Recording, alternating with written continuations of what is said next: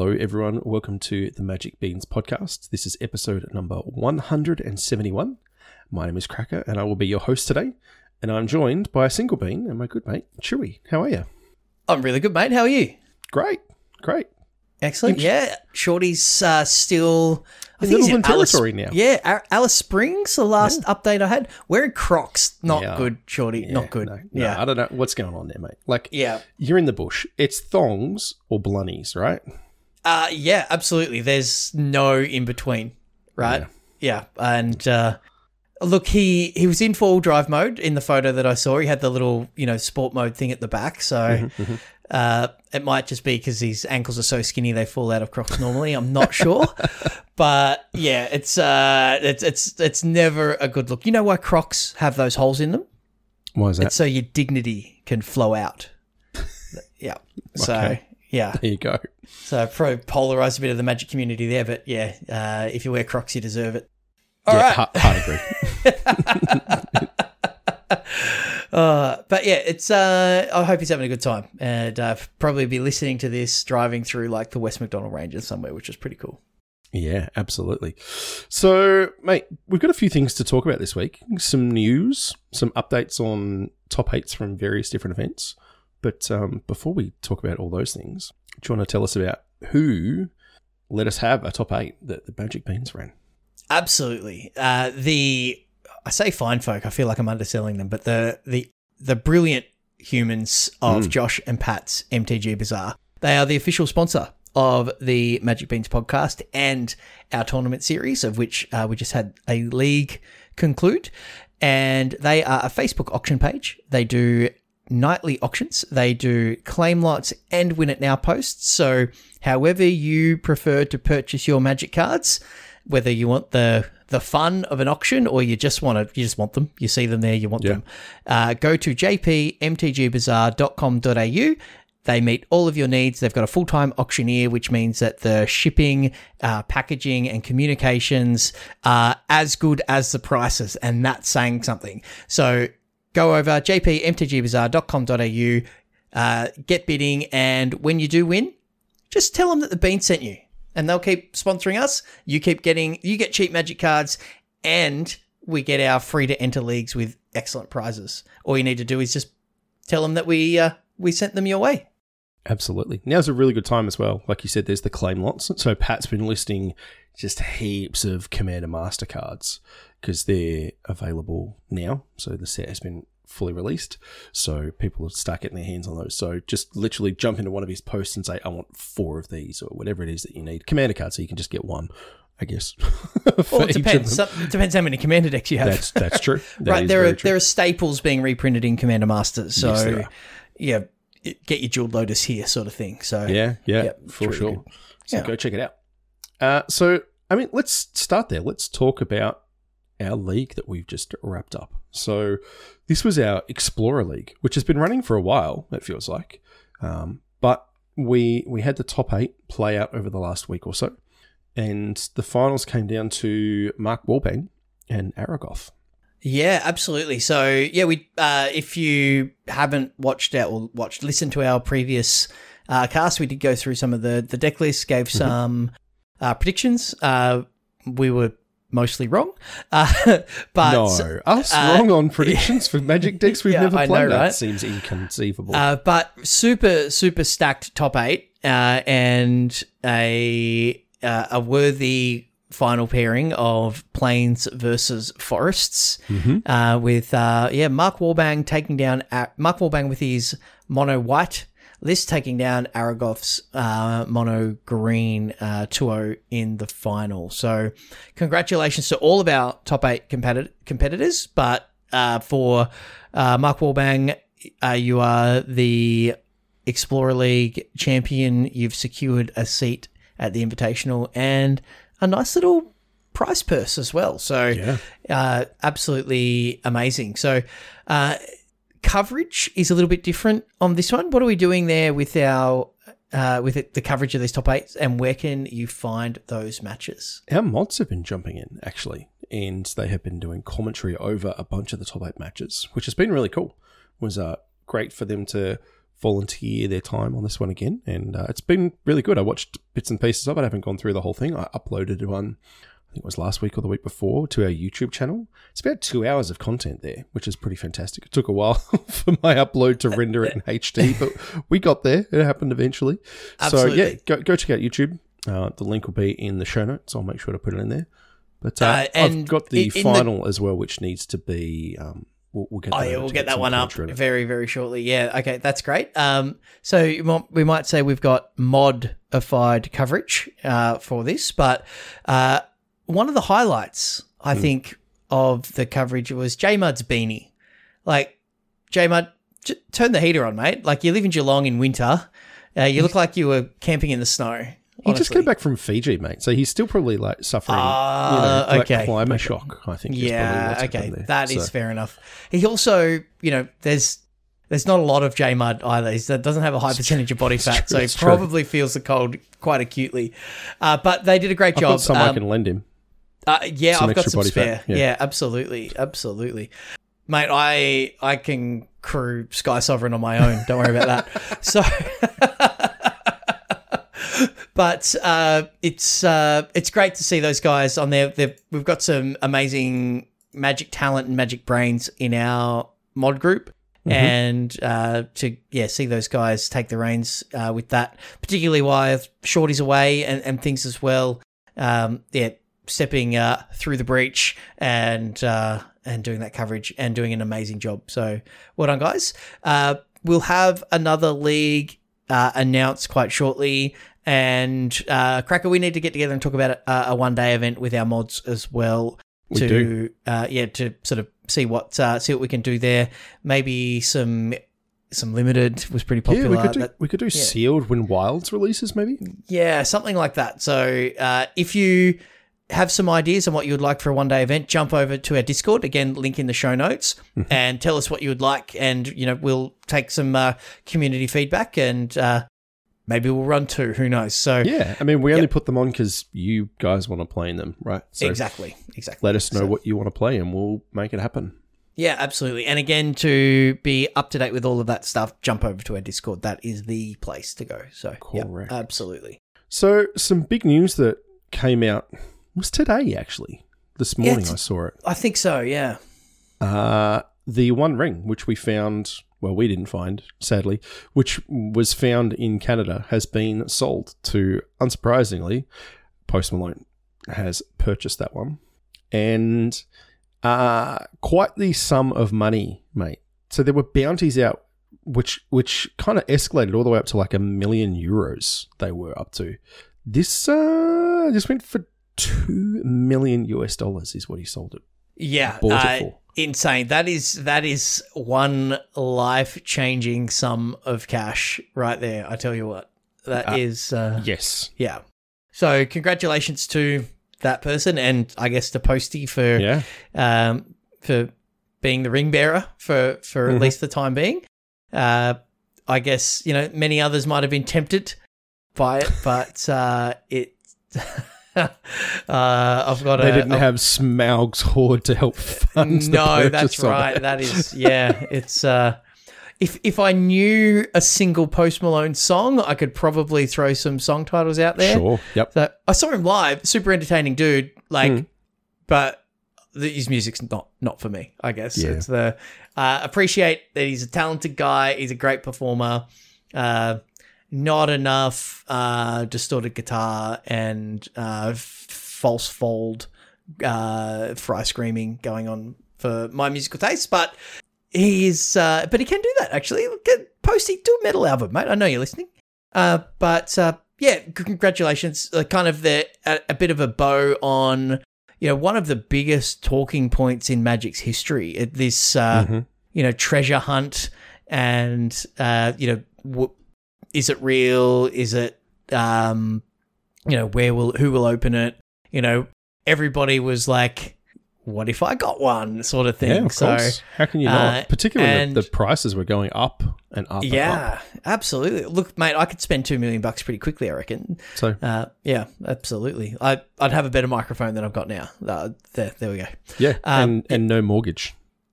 Yeah. Absolutely. That'd be nice. Can afford to get a haircut. I'd probably get my hair fixed so I wasn't so bald. Yeah, many things, mate. Yeah, it'd be great. But it's it's nice to see that. I wonder if they'll, give it a couple of years and do something similar in the future. I'm not sure, but I hope they don't do it too soon. It was a cool thing, agreed. But it would wear off pretty quickly. Yeah, it would, and it would devalue everything. It's interesting there's some speculation now as to whether it is now, like, whether it is worth that much. I mean, the value of anything is what someone is willing to pay for it, right? So, strictly but could speaking, Posty sell it today, for $2.5 million, right? Probably not. Maybe. Now that he's owned it, though, does that increase the value, right? Oh, because of who he is. Correct, because of star-owned things, sometimes they could increase in value. But it's a ludicrous amount of money. But from what I've seen, he has no interest in selling it, certainly not immediately. So I expect he'll hang on to it for a long time. I saw a clip on Twitter of the guy, I forget his name, of when he just opened it. And so he's got it in the sleeve in his house. He's filming it with his phone and he is shaking like you would not believe. Honestly, he's shaking more than Shorty does when he opens a Magic card. Wow. I know, that's a lot. That's incredible. Yeah. I would be too. Exactly the same. I don't know that I'd be willing to pick it up. I think I'd just put it on a table and put it in a sleeve and then just look at it. I don't know that I want to walk around holding onto it. Yeah, no, I would not want to. Yeah, but no, good on them. And did the right thing with the process as well, and made sure that everything was done right and protected himself and all the rest of it. So, congratulations, young man. Enjoy an easier existence than you might have. So that's great. What else is happening in the Magic world, mate? So we've just come off the back of the Pro Tour, and as part of that, there was a whole bunch of announcements, which we'll kind of get to as there are more cards that come along. So we'll definitely spend a fair bit of time talking about the PT and the Magic Con and all the stuff that came with it. But there was a bunch of Doctor Who Commander cards that were being previewed. So they're doing Doctor Who Commander theme sets, it's the Universes Beyond thing. So like the Warhammer 40k decks that we just had a little while ago. So they've, previewed the Doctor and the TARDIS and Missy and a few other things. So have they got the Angels yet? I'd be interested to see that card design. Oh, the Weeping Angels? I haven't seen that one. There's very few that they've actually kind of previewed. I think I've seen art for a Dalek, but I can't remember if it was just the art. Yeah, there's a Davros, I'm pretty sure. Yep, that I saw. So there's definitely a few things kicking around. Shorty and J Mudd will be very excited and talk about that. I think maybe when that comes out, we'll get J Mudd on to talk with Shorty, because I'm a casual Doctor Who viewer. Yep. There were a few seasons there that I watched, a couple of Doctors that I enjoyed, and then that's about the extent of it for me. Yeah. So, but yeah, that was some of the cards that we've started to see, and then also we're now getting, because it's always preview season, mate. Throne of Eldraine, it's the next Eldraine set. Wilds of Eldraine? That's the one, Wilds of Eldraine. So saw some cool art for a goose with approximately 9 heads, I think it was, or something Hydra like that. Goose. Does it makes 9 foods? It's like the 3 Llanowar elves, right? Sure. Llanowar tribe. Yeah, I know the one. Yeah. So we've started to see some art. They've previewed Ashiok as the Planeswalker. Now, there's a change that came out as part of this. I don't know if you heard. They've announced that they're only going to do 1 Planeswalker per set moving forwards. Which is very, very interesting, because I know... It's a big about face. Well, it wasn't that long ago that we had War of the Spark, where there was just infinite Planeswalkers. But I think, this is just a way to get the density down and things, and it's tied to some storyline stuff, which we won't delve too deeply into that fluff, but it does make, particularly from a limited perspective, super special if you open a Planeswalker, and hopefully that means that they're appropriately powerful as well, and Ashiok seems decent, doesn't seem broken, but seems playable. It seems like you have to work for it, which is cool. I prefer Planeswalkers where they're not just generically powerful effects, right? Yeah, like you have absolutely. a deck that's built around what it does, and then you leverage it, and it kind of pops off in its own way. Yeah, that's right. Yeah, it requires some synergistic cards included in the deck rather than just the appropriate mana. Yeah. Yes.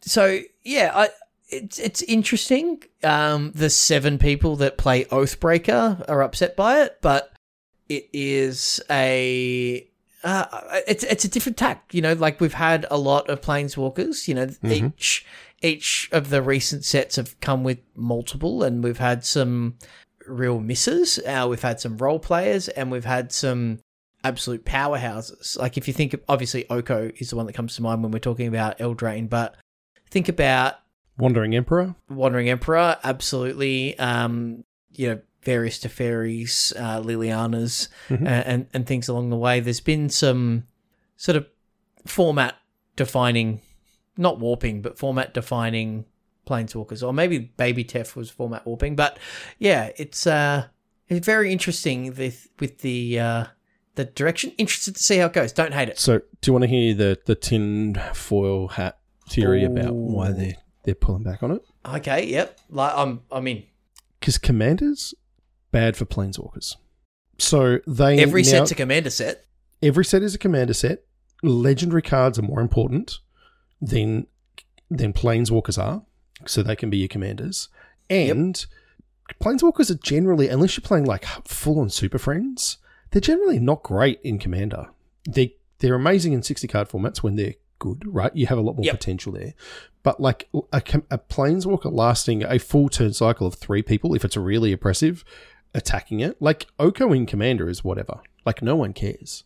Yeah. Because you just, you pinged my thing. All right, cool. I'm going to cast, 11 things or whatever. Like you can just kind of go off around it, right? Whereas 60-card formats, it makes a big difference. So I that's a bit of a tinfoil hat thing that I've heard, which also makes sense. But I'm not mad about them pulling back on it. You got to work within different design spaces, and this is one of the many knobs that they can tweak. Let's go with it absolutely. For a bit, see how long it lasts. The limitations breed creativity as well. So sure. that's it's good. I like it. Be interested to see if they're always like multicolored, or whether that's whether they're going to have a mono or colorless Planeswalker in the future. I don't know. So yeah, because all the colorless Planeswalkers totally fine. No problems with any of those at all. Khan, mate, they're really good. So before we talk about Khan, though, with Eldraine comes the first of the new yearly ban cycles. Yes, correct. Now, do we talk about Khan? We absolutely should and could.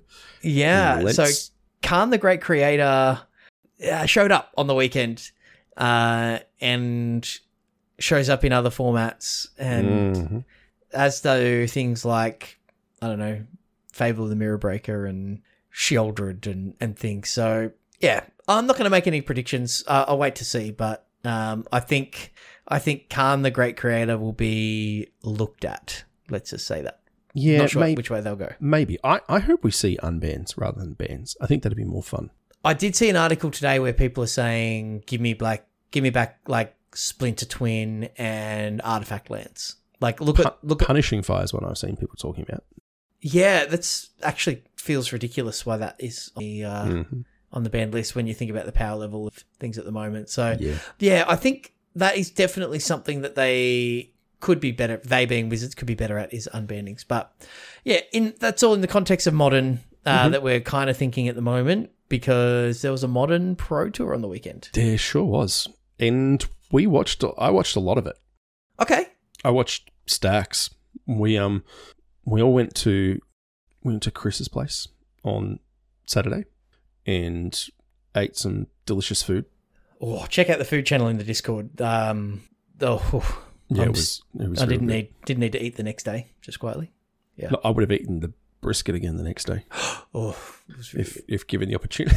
The mac and cheese wasn't bad either, mate. Don't worry about that. Appreciate that. It was really good. Yeah. I was pretty pleased. But yeah, so we went to Chris's place with the goal of helping sort some of his collection, and we did. We did a good job. We got through a lot of cards. There's still a lot more to sort. But in the background, we had just a TV with coverage. So we had like day one from the modern section just playing in the background. And so, we're just sorting away and chatting and watching just a whole bunch of the early Swiss rounds, which was really, really good.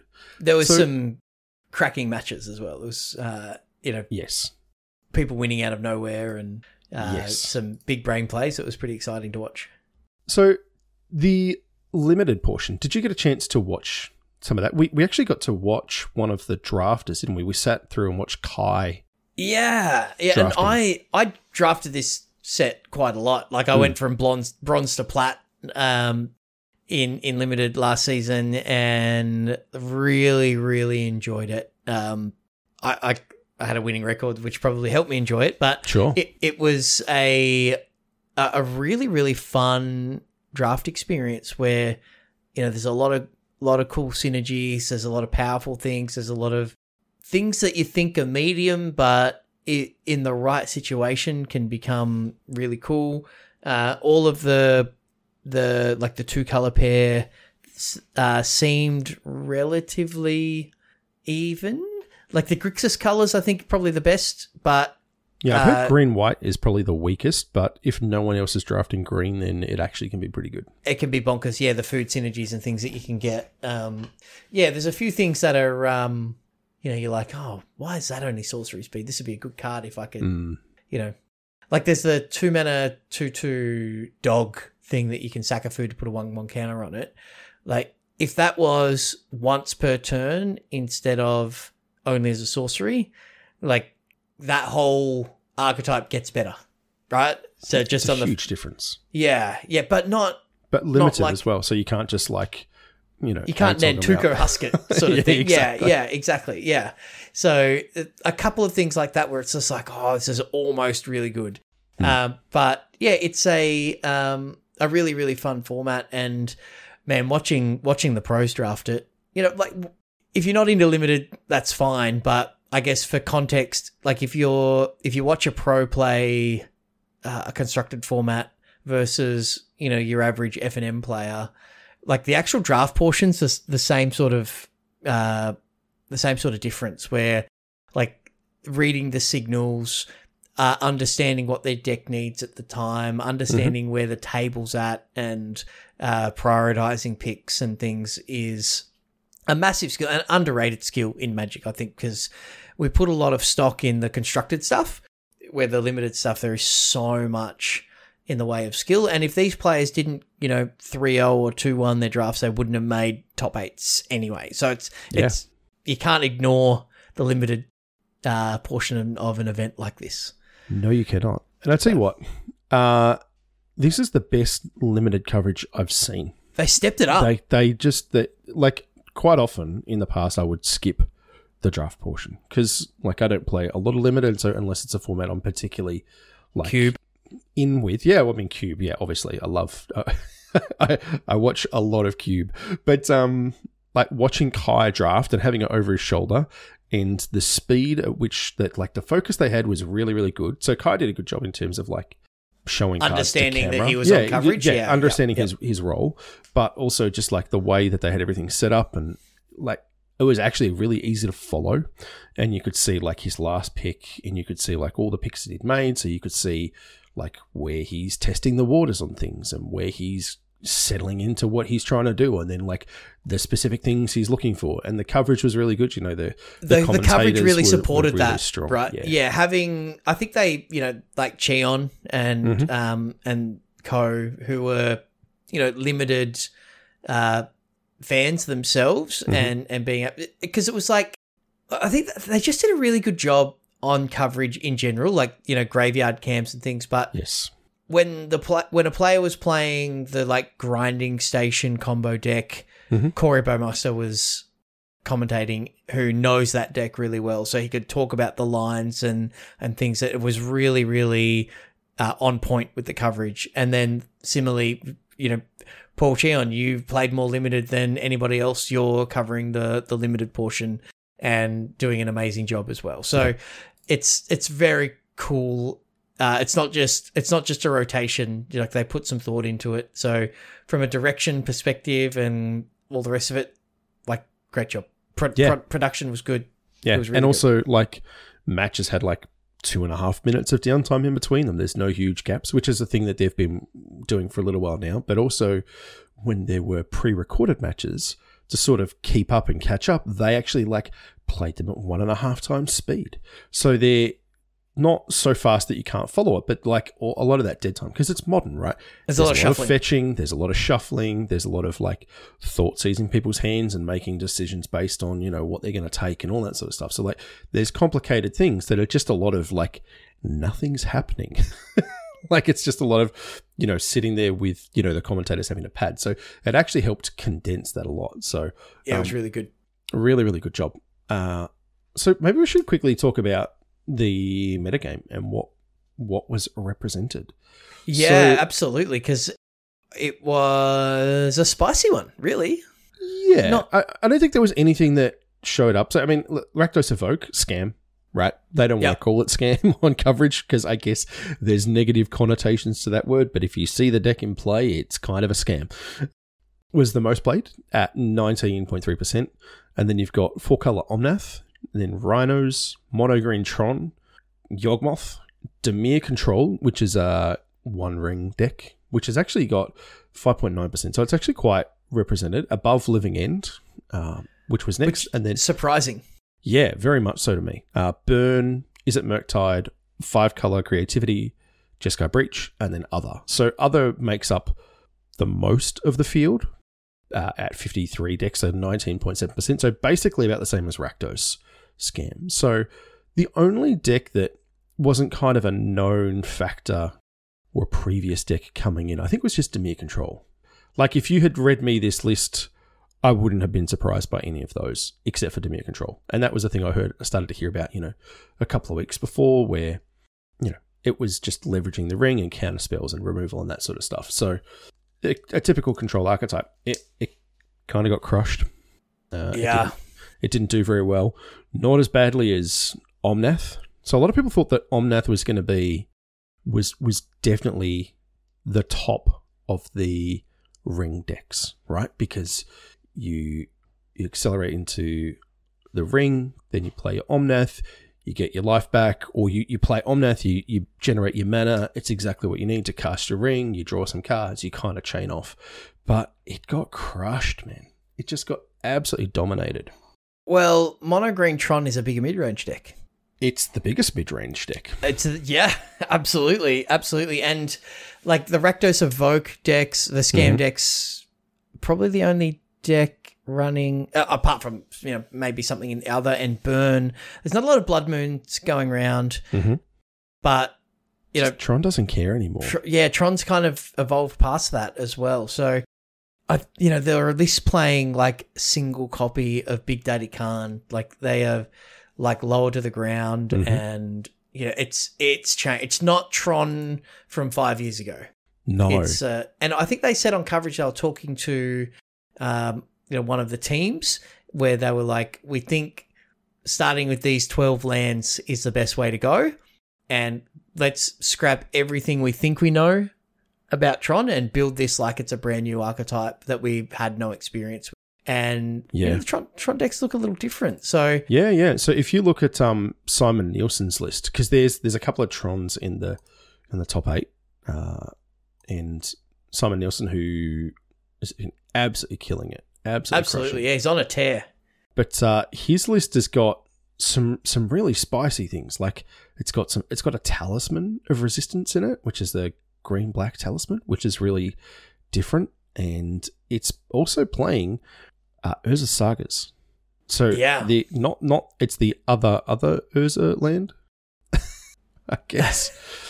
Right? It's actually not playing two. Oh wow, good job, Wizards. It's got 2 Urza Sagas in the land slots and 2 in the enchantment slots because, you know, why not? Thanks magic.gg. It is playing the full 4 because it lets you fetch out, you know, your relic if you need it, or your map most of the time to go and get your other Tron piece. So it is pseudo Tron. Even just like a sphere or a star. Yeah, exactly. under Blood Moon. Well, no, it doesn't work under Blood Moon. It dies instantly. But I was going to say, like that's one of the ways that it kind of gets out. And then Boseiju as well is the thing that kind of goes around it. But the cards for the competition, in a lot of ways, there's Khan out of Little Khan, the Great Creator. And look, I have downticked Khan the Great Creator a lot in Modern, right? Mm-hmm. Not with Tron lands in play, but I have different. My Eldrazi creature is a bit smaller than Ulamog the Ceaseless Hunger, but he's in the sideboard. But the Wish board, so also like Khan does Stony Silence things. Mm-hmm. Khan turns things into creatures. Like he's a very versatile thing, but being able to go and get a Chalice of the Void in game 1 against the Rhinos deck, being able to get a Sundering Titan or a Cityscape Leveler against the Omnath decks, being able to get a Haywire Might to blow up, a Blood Moon, even, who cares if they've got, if they're mountains, because Khan's Colourless, so Haywire Might, and then you can use your star to get the green. There's a Stone Brain for obvious reasons, and then like it's just so powerful. And when you've got 7 mana, it just wins really easy. And sometimes you get to 7 mana, you cast Little Khan, you cast your Ensnaring Bridge, and you just wait until you draw something. No, I saw that. So I watched pretty much the whole top 8, and Calcano did that. So Christian Calcano playing a slightly different version of Mono Green Tron, a little, I want to say more traditional. Mm-hmm. It's playing 2 copies of Khan Liberated and also a copy of Eugene, the Spirit Dragon, and then a couple of copies of Wormcoil and Ulamog as kind of its payoffs, but no Urza's Sagas. So it's a more traditional kind of mana base and things. But I like the Gemstone Caverns. Yeah, Gemstone's really good. The Misers, yep. So, I saw him on a number of occasions just cast Khan, fetching Snaring Bridge, cast it, and then, hey, congratulations, your 4/4 double striking Fury. Scammed back Fury can't attack anymore, or, and just buys those turns to, well, then get your O-Stone in play and working, and then you blow up your bridge, and then you do whatever you need to. Like there's just you have Tron, right? Obviously, you assemble that, and then you go and get your Walking Ballista. Sure. And then you just win with that. Like you lock up the game, and and it's just like, oh, okay, you killed my thing now. Now I'll just start casting Ulamogs, right? It's just like, I'll either kill you with a ballista firing over a bridge, or I'll make you jump through hoops to get rid of my artifact, and then I will be able to then unleash the rest of my deck. So I've done that in E-Tron plenty. This deck does it better, right? Because it goes bigger on its mana. So it's absolutely a viable way to win, and a little bit of a fun way to win, I've got to tell you as well. So yeah, and Jegantha in the companion sideboard slot as well, in the companion slot is good. They're all playing free roll. Yeah, they're all playing the One Ring. Like it's good. Warping Whale. Mm-hmm. Wow. Yep. Yeah, I saw Warping Whales counter Rhinos. Yep. It's a very strong card. I mean, because sometimes they have that in the main, so sometimes you don't have your Chalice. Yeah, Chalice. Yeah. So, really, really powerful. But Scam took it down. Yeah, and only 1 copy in the top 8. Yes. Right, but got the job done. Right, so I'd be interested to see the breakdown actually, to see how well it performed overall. But it was pretty good. Yeah. Okay. If you haven't seen this, so Fury and Grief with the Undying Malice and Feign Death. Yeah. So you evoke them out, and then you get like double triggers, and then you get the creature sticks around. One of the breakout cards of the format or the weekend is Orcish Bowmasters. And then Dwarthi Voidwalker doing good things in, against the Living End matchup as well. No. Dwarthi Voidwalker is the most disgusting card I've ever seen. I kid you not. It's got a lot of text for 2 mana. Yes. So this guy, Jake, who was playing Rakdos, he, in the semi-finals, played against Amulet Titan. Mm-hmm. I saw him cast 2 Titans, 2 Primeval Titans from underneath the Dwarthi Voidwalkers. Yeah. Wow. And then in one of the games in the final, so he's playing against Christian Calcano, he had Thoughtseize on turn 1, didn't play it. Played Dwarthi Voidwalker on turn 2, Thoughtseize on turn 3, and he took Ulamog, the Ceaseless Hunger, attacked him for 3 with Dwarthi Voidwalker, and then sacked it, cast an Ulamog on turn 3. Without paying its mana cost. It is stupidly broken. Yep. That card is completely insane. And Calcano was just like, as soon as he just like shook his head in resignation and literally just like flicked the card over to him. So like he knew what was going on. And he was on turn for a turn 4 Ulamog. Like just he was doing his thing. Way. He was doing it the fair way, Chewy. He was actually going to tap 4 lands for 10 mana. And was gonna cast it the proper way, but this Dwarthi Voidwalker, there is a lot of text on it. It exiles things. The other thing that I saw it do was it cast against Rhinos. So he played against Kai, and so Kai cast the Crushing Footfalls. Right, came off suspend. Mm-hmm. It gets exiled, goes under Dwarthi Voidwalker. So he sacked it to then cast the Footfalls. Mm-hmm. In response to the sack trigger, he cast a Feign Death, so it came back into play, and then the Footfalls goes back underneath the Dwarthi Voidwalker, and then he got to sack it again. So he ended up with 4 Rhinos for the low price of 3 black mana.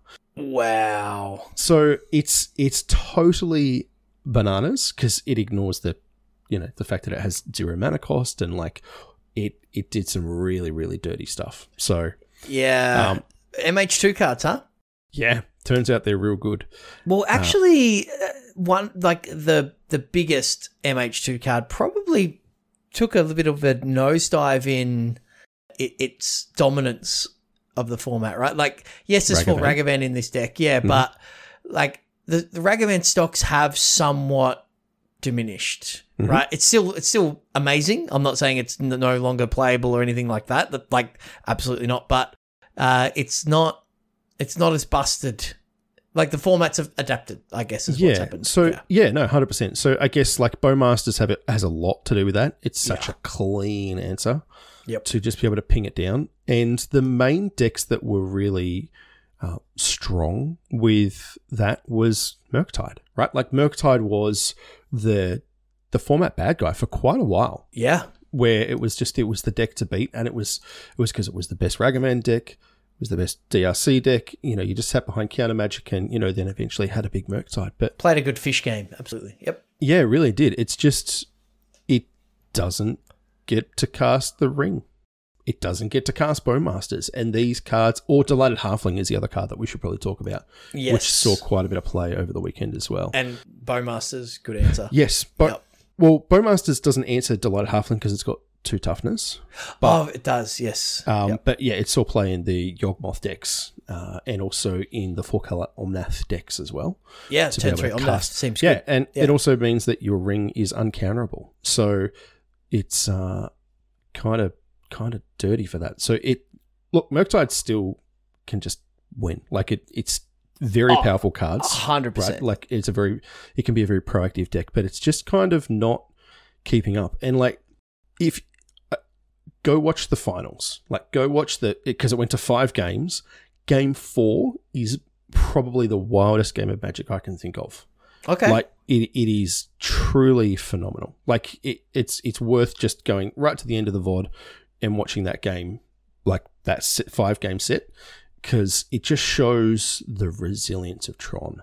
Like it just, you can get double scammed, double griefed on turn 1 and then you're getting beat down for 3 with Menace and 3 with Menace. And like, it doesn't have a good way of interacting with that, but just the holes that it dug itself out of, the power of that deck and the play from these guys is just insane. The lines that they take in, the understanding of like, what their role is in any given turn and like what they need to do to win. And like lines that they're spending ages thinking about, the commentators like, oh, you can do this and you can do this, and then they'll do something different. You're like, that seems like a really strange choice, but they just knew. Like Calcano just knew, man. Like he's just wild. And then the commentators do that thing like we always do, where you catch on 2 minutes later and you're like, oh, he did this because of this, this, and this, and he's like 3 turns ahead of everyone. So like it was a masterclass. Yep.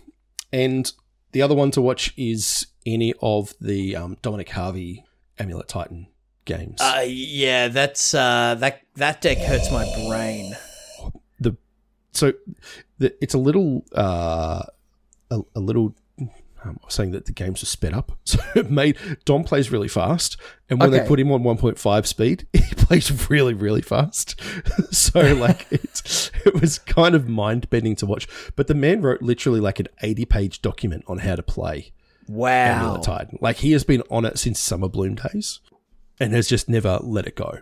And it's paid off. Like this is the format where total mastery of a deck or understanding of format is better than having the most powerful thing, even though we've been advocates of that. Powerful 3. Absolutely, yeah, we've been advocates of that from the start. Really, always. Like if you've got a deck that you absolutely love, and you've got a lot of experience with it, your win percentage will be higher than just picking up the new hotness. So if you've never played Scam or never played Mono Green Tron or never played Rhinos, but you've played something else that's a good deck, Burn, right? Hammer Time, right? Yeah, and you've been playing that for years. You need to understand that your win percentage will go down before it comes up, even though you might be playing a quote unquote better deck. So it's I guess just a lesson for modern in general. It's great to see a deck like this in the top 8 because we've got combo decks, right? Like like a lot of them are combo decks essentially. Like the Scam deck is a mid-range deck, but it's got a combo feel about it with the Evoke Elementals. Tron, kind of a combo deck. Yeah, 100%. Amulet Titan though is a much more pure combo focused deck. Like yes, it can cast prime times fairly and like just attack you, but it doesn't have a backup plan like the Scam or Tron decks do. Like it's a little more focused, right? Yeah, 100%. I saw the prime times get stone brained, and he just screwed because there was no point in playing it out. Like you're not going to beat down with Azusa. Correct. Oh, Look out! I mean, you've got a Cultivated Colossus as like an out, but it just wasn't going to be enough.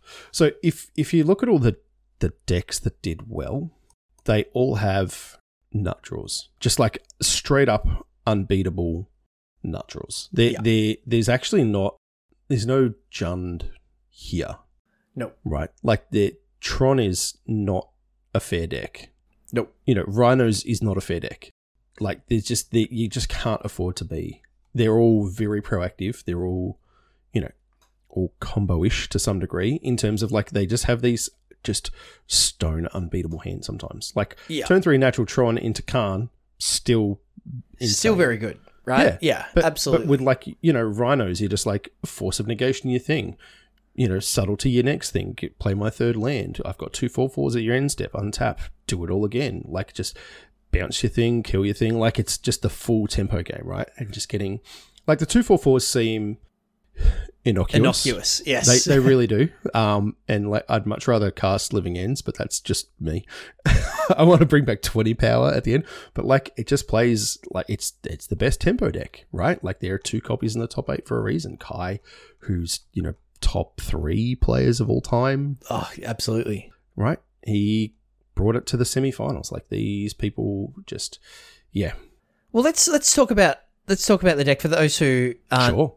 So they have an out of Murktide Regent as an alternate win condition. So that's plan B. Kai's got 2 copies of Questing Beast. I love this. So talk to me. Why is Questing Beast good now? Pretend I'm brand new at this. Because Questing Beast, in its many paragraphs of text, says combat damage that will be dealt by creatures you control can't be prevented. And the One Ring says, I have protection from everything, but... Which prevents damage. Correct. But it does not prevent Questing Beast. So you can play Rhinos, on your turn 3, right? They slam a ring on their turn 4, they draw a card, they sit back thinking they're chilling, and then you play Questing Beast, which has got haste, you 12 them out of nowhere. And, but maybe 14 if you haven't done the you Shardless Agent into it. Yep, of course, absolutely. So I think it's pretty and good. Then they untap and take damage from the ring on their draw step, and it's very, very strong. Also, the deck just got better with Lorien revealed. I was absolutely going to talk about that. Like, this card is a common from Lord of the Rings, so it's got land cycling 1. Yeah, right? Island cycling, yes. So that is, in some cases, and not all, but I guess in the Rhinos deck, this is a better option. It lets you play less lands in your deck. Correct. And it finds your third land to be able to play your Shardless Agent or your Violent Outburst. Yeah. Or if the game goes long, and when you've got powerful decks that have those nut draws, sometimes you don't have those nut draws and you have to eke out a win. Mm-hmm. Draw 3 cards. Mm-hmm. Not the worst, right? Nope. Super powerful. Yeah. Yeah. So, I mean, all this deck wants to do is hit 3 lands on turn 3. That is the number one thing that you are trying to do. Same with Living End, but Living End is playing between sort of 4 and 8 of the new cyclers as well, the land cyclers in Oliphant and whatever the other one is. The black one. Yep. Yeah, the green one as well. Okay. They've kind of got a mix. But this is just it's such a good pickup because, it's versatile. But it does the main thing of like, I just want to hit my land drops every turn. Because you're playing mono 3-drops, apart from Fire, Ice, and Dead Gone, right? Those are kind of, I guess you've got like a bunch of free spells with subtleties and things as well. But it's modern, yes. Yeah, it is modern. You've got to play evoke creatures. Yeah, you have to hit your third land because you are playing from behind with the intention that when you hit your third land, your spells should catch you up. Absolutely. And but missing is awful. Dead Gone and Fire Ice do bridge that gap really, really well. They do. And I the versatility of them, sometimes, tapping a thing, drawing a card, like, stops your opponent doing their thing because you can tap the land in their upkeep, or you can, tap down their big thing and attack past it or bounce it with Gone. You can dead their Delighted Halflings. You can, do all sorts of things like that. So, Force of Negation protects your combo as well. Like, this deck's really, really cool. And I think one of the things that, I know you love some Living Ends, right? Mm-hmm. Probably, as much as anyone I've ever met. Maybe Tom D loves it as much, but the suspend 4 for 1 green rather than the 2 BB is phenomenally different, right? Yeah, less powerful absolutely. Effect inherently, like Living Death is a very powerful spell, but if you're not as sad when you it's draw not a these. Straight mulligan. Yes, that's right. Like your opening 7 with Living End in it is not an opening 7.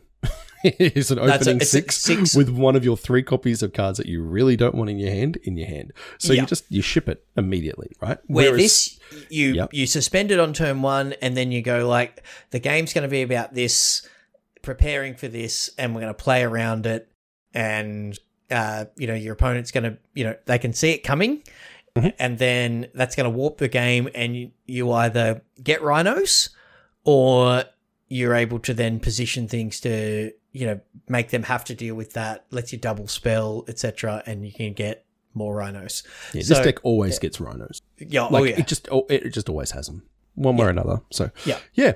That's really cool. I loved this top 8, man. It was so nice to just watch pros playing Modern again. Like, it felt like old times. We were talking about the last time. Paper coverage. Yeah. The last time we watched a Modern Pro Tour was 4 years ago. Yeah. At your place. And Tron won it then as well. That's right. I remember Riley Toffel, Knight, bursting onto the stage and like picking his mate up, and absolutely. So Modern is a format really, really close to my heart. It's a format that got me back into Magic after a fairly long hiatus. It's a format that we've played a lot, and it's very different. It's evolved. Oh yeah, it has. But it's not bad at all. Like, the format seems all right. And the coverage made it look great as well. Like, and we touched on that earlier, but they did a really, really good job of covering those things. The player profiles, they've done a bit of star building.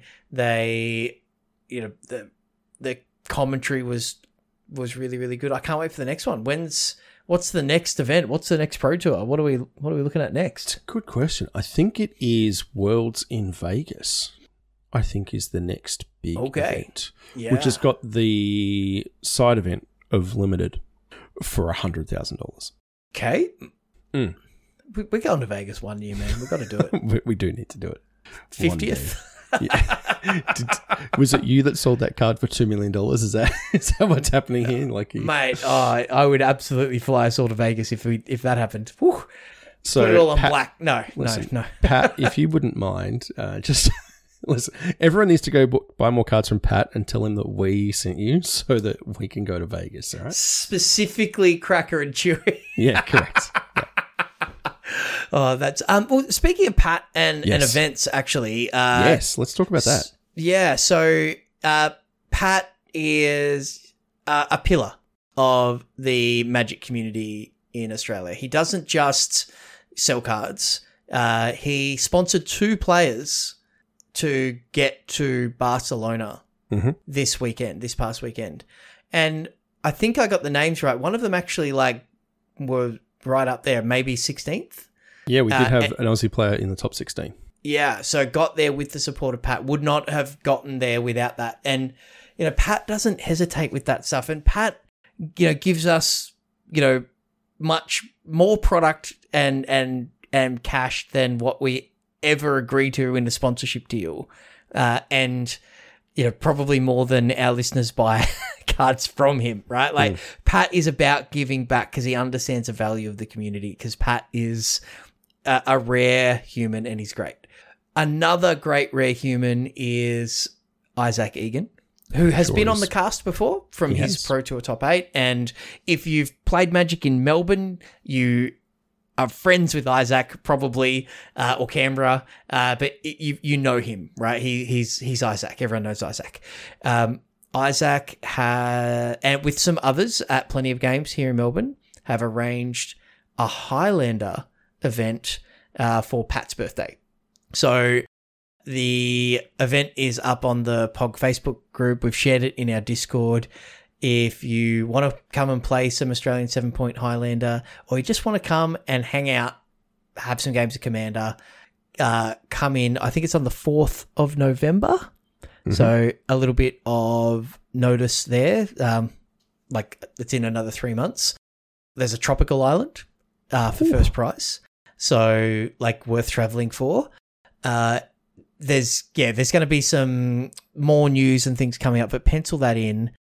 There's rumors of coverage of the event for those who can't make it. More news on that at a later date. Nothing confirmed yet, but I was talking to Isaac, and that something may be happening. So, but yeah, if you've never played 7-point Highlander before, highly recommend it. Super fun. Just get your favorite Commander deck, turn it into a 60-card deck, and just come and play. It's really fun. Sometimes you get Thoracle, but most of the time you just have fun and see people do things in really interesting ways. And it is for a really, really good thing just to give back to Pat a little bit. Just say thank you and we appreciate you, because he's a legend. He is. Yeah, fully back Highlander as well. It is like such a fun format. And they changed the rules recently so that if you don't have any cards on the reserve list, you get an extra point. So it's actually 8-point Highlander. So there's some incentives there. Your deck doesn't have to be, all dual lands and, voltaic time keys and stuff like that, whatever the voltaic key and time vault. Yeah, I know the things. So yeah, you don't have to spend, tens of thousands of dollars on your deck for it to be competitive. You can do just aggro, mono, red things and just win that way too. So whatever you want to do in Magic, Highlander has a deck for you to do that. Absolutely. It's competitive 60 card commander without or it's like constructed cube. Yeah. Is a good way to look at it as well. Yeah. Vintage Singleton. Yeah, absolutely. Yeah. It's super cool, super fun. Cool. Yeah. Great community. Awesome. Really supportive community for new players as well. And yeah, if you're in Melbourne, come down to POG. If you're not in Melbourne, start looking at travel plans. You got a couple of months to organise that, and come and have a crack at winning a trop. Nice. All right. I think that's about everything we have to talk about, unless you had anything else out on the way out. No, not really. Just gonna have a run at Mythic again. Okay. I'll see. I'll keep you updated. All right, I like it. Yeah. Watch the various channels to see where Chewy's making his run. So, as always, we talk about the Discord, but it's the place where we all are every day. There's always things happening. There's a Highlander channel, so if you want to talk about Sweet Brews, there's posts in there on occasion, so people are definitely out and about in there. Otherwise, if you want to check us out in other places, YouTube, we mentioned that before. We've got the top 8 coverage from our event up there. Go check that out. Same with Facebook, Twitch, Twitter, Magic Beans Cast everywhere. You can go to magicbeanscast.com. If you want to support us directly, you can do that through our merch store. You can buy sweet playmats and t-shirts and mugs and stickers. Anything you can think of, you can get it printed with a Magic Beans logo on it. So we really appreciate seeing people rocking around in that gear. It always trips us out when someone apart from us is wearing a Magic Beans t-shirt or has an Envy playmat. It's awesome. We absolutely love it. And again, the money that we get from this stuff isn't actually funding a trip to Vegas. We are just putting it back into prizes for our leagues. So, it's sweet. You get to support us and we get to support you guys. Josh and Pat's, we talked about Pat a million times, but, please go check them out, JP MTG Bazaar. I think that's about everything. If you want to follow me on X, sorry, it's not Twitter anymore, Chewy. Got to call it by its right name. No, it's Twitter. No, Boom and me can't change that. Sorry. If you want to follow me on Twitter, I am at JoelHill_, and Chewy, you have at Chewy MTG. Awesome. Thank you, everyone. Appreciate you hanging out with us, and we will see you next time.